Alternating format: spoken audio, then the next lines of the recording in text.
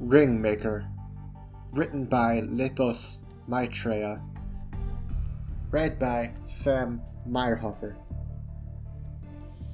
based on the works of J.C. McCrae and J.R.R. Tolkien.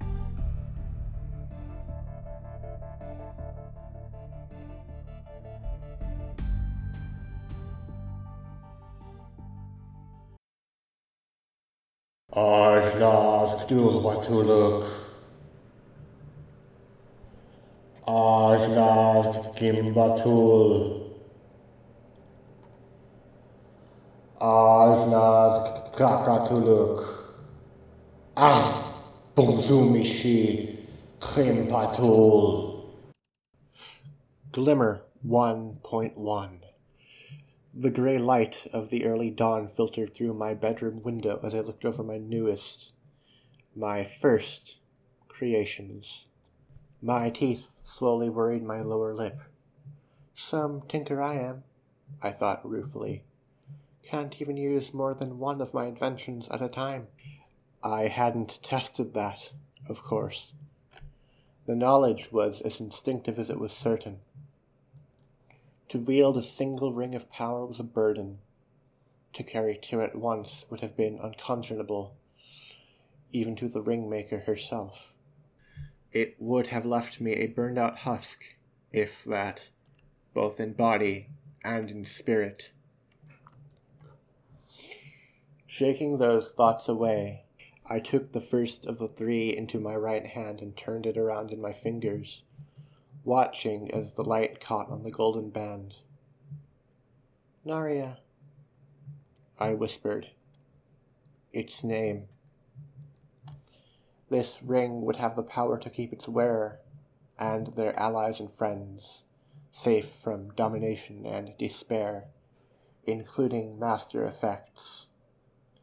It was probably a trump power by the PRT's classifications, since it would operate on other parahuman powers.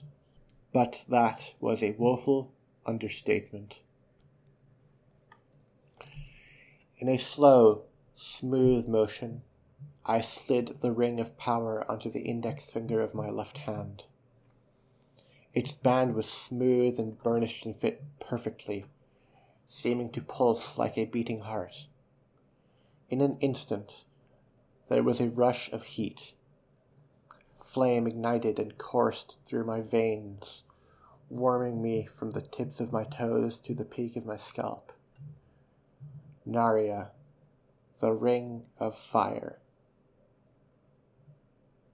A weight seemed to melt away from my shoulders. Winslow High suddenly seemed so far away. Emma, Sophia, and Madison seemed even farther. I smiled, then glanced across my desk. The clock read 6:35 a.m.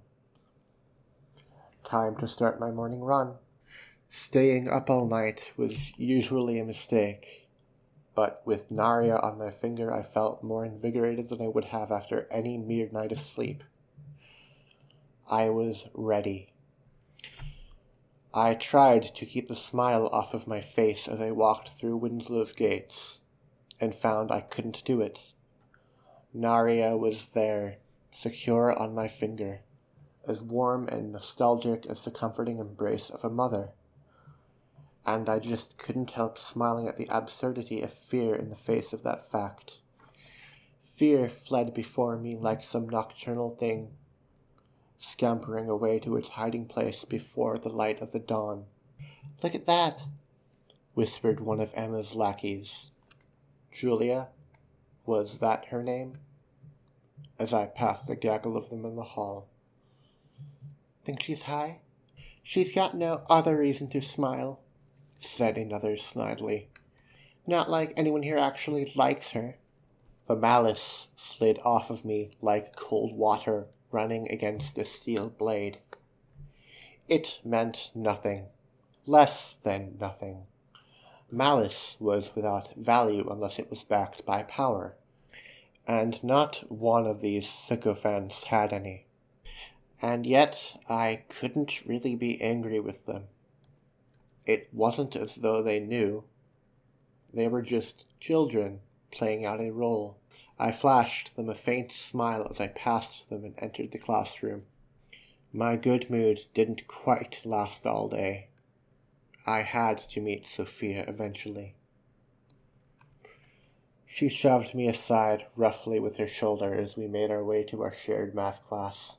"Watch where you're walking, Hebert," she hissed as she passed. Had she been anyone else, I'd have given her the same treatment I'd given others that day. A smile, and no other acknowledgement. But as I looked at her, Narya tightened slightly around my finger in warning, and a faint chill wormed its way up my spine. I wasn't afraid of her. I knew what it was like to fear Sophia Hess, and this wasn't it. But for the first time that day, I was suddenly cautious. Her eyes, glimmering with the same unabashed malice I'd seen in so many others, spoke of something more. Power. Sophia Hess, I realized, was more dangerous than the rest of Winslow High's population put together. And I was her target. Fuck.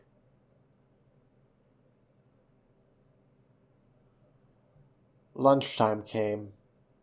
Rather than cause myself trouble by trying to avoid notice in the cafeteria, I brought my food into the third-floor girls' bathroom and started to eat my packed pita wrap in one of the toilet stalls. It wasn't exactly what I'd call five-star ambience, but then neither was anywhere in the shithole that was Winslow High. Nor were many places here in Brockton Bay. Unfortunately, my peaceful lunch was not to be.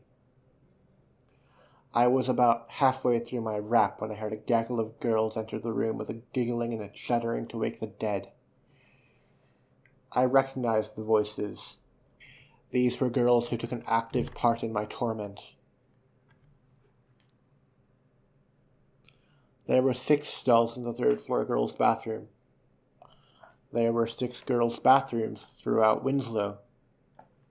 So there was no doubt in my mind, when they knocked on the door of my stall, that they were looking for me. I waited for the second knock before I sighed. "Occupied?" "Oh my God, it's Taylor!" one of them shrieked. How many bathrooms had you already checked? I wondered, but didn't bother to say aloud.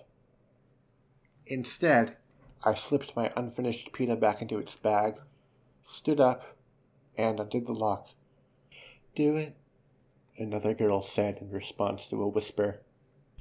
There was a thump on the door just as I touched the handle. A gentle push failed to open it. My lips twisted as I heard somebody squirm, as though stretching to reach a height. They were going to toss, or pour, something over the top of the door. Well, Narya tightened gently over my finger. There was being non-confrontational, and then there was being weak. I was more than happy to do the former, but the latter did not sit well with me. Narya flared with power, augmenting my strength as I pushed the door open. I heard a startled cry as it bowled over both the girl who'd been holding it shut and the girl that had stood on her toes to pour a can of cranberry juice, apparently, onto my head. The red liquid spread across the floor as I appraised them. My lips twisted into what was probably a vaguely disapproving look. Really? I was less angry than annoyed. You couldn't think of a better use for cranberry juice? They blinked up at me, the juice spreading onto one girl's hair. I took pity on her and grabbed her hand, pulling her out of the puddle. "You'll want to wash your hair," I advised sagely, nodding at the mess. "That stuff sticks, you know?" They stared at me, blinking without reply. After a few moments, I shrugged. Well, anyway, unless you want to try that again, I'm off. Done with lunch anyway. I turned and walked out of the bathroom, waving nonchalantly behind me as the door shut. Vaguely, I registered that this would seem out of character for me, but really, what could they do to me? Sophia was dangerous, it was true, but the rest weren't. Not anymore. I had Naria. I wouldn't be trapped in any lockers ever again. Still, that girl hadn't had a handbag with her. No soap. Juice in one's hair was no joke. She'd be glad to get some help. I made my way into the cafeteria and slipped through the crowd. They parted to allow me passage, often without even noticing they were doing it. I flowed through them to the middle of the room, where Emma and Madison were sitting across from Sophia, talking merrily. I came up behind the two. Sophia started as she saw me approaching. Hebert, she said, and there was a wary edge to her voice. You're here. There was an odd note in her words, I noticed, and Naria tightened around my finger, but I ignored it. Emma, Madison, I said, my voice low and casual. A friend of yours got cranberry juice in her hair in the third-floor bathroom. I told her to wash it, but that stuff sticks. Do you happen to have something to help her? You know, soap or shampoo? What's it to you, loser? Madison asked, sneering. Nothing, but I'm sure she'd be grateful for a bit of help getting cleaned up before class. I smiled at her before turning to leave. Wait a minute, Emma hissed, standing up. You think you could just walk up to us like that and tell us what to do? I frowned at her. Not an angry, thunderous frown which would take more effort than it was worth, but just a blank frown of bemusement. Well, since the cranberry juice in her hair was supposed to go in mine, I don't really care whether you help her or not. I just thought I'd let you know. I turned and left. No one stopped me. It struck me, later, how strange that was. Not that they could have stopped me, of course, but they'd usually have tried. I considered the 3 rings before me, arranged in a small triangle on my desk. Already I itched to put Naria back on. Without it, my body felt weak, my spirit even weaker. But there were 2 more rings to experiment with, and today was Friday. I could wait for Monday to give the other 2 a proper test run, but something in me rebelled at the delay. No, I was a cape. I was a superhero. I'd damn well act like it. With a thought, my mithril hammer appeared in my right hand, and I turned to find the mithril anvil behind my chair. My power allowed me to summon them at any time, although neither was visible to other people around me. Learning that had made for a long and slightly embarrassing story. I'd been forging the 3 downstairs in the afternoon, thinking Dad would be home late, and he'd walked in just as I raised my hammer over the anvil. He'd seen neither and had, in fact, walked around the anvil without noticing on his way to the kitchen. Stranger powers were strange. I passed my left hand over the anvil's smooth surface, thinking. The 3 had been the first designs to come into my head, but as I'd considered the need for a costume over the past weeks, more had risen in my mind. Armor forged of mithril, plate mail made to look like folded silver leaves. It would be light as a feather, and harder than steel. I crossed my bedroom, reached into the closet, and pulled out the beginnings of my armor. The breastplate and backplate were done, as were the boots and the leggings up to the knees. My thighs would be exposed if I went out in this, although my hips would be at least partly protected by the tassets. That was good enough for a cape's first night out, I figured, especially a cape bearing one of the three. One thing, however, was missing. I smiled and took some of the metal junk and scrap I had been salvaging over the past months back to my desk.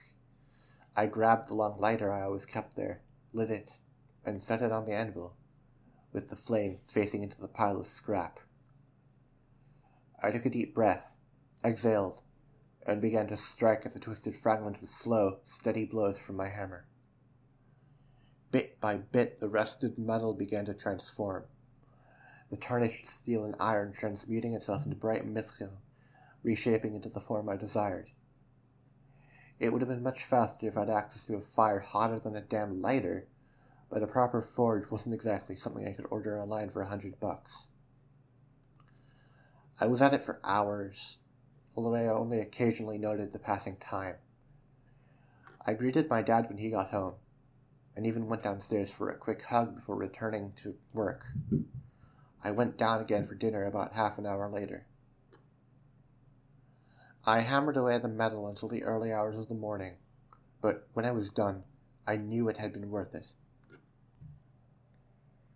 The shining silver helmet in my hand seemed to cast a glow as soft and luminous as the moonlight streaming in through the window, but where the moon lit only a thin strip of my floor, the helm's light seemed to spill over every surface in my bedroom. I turned it over in my hands and, after a moment, flipped it onto my head.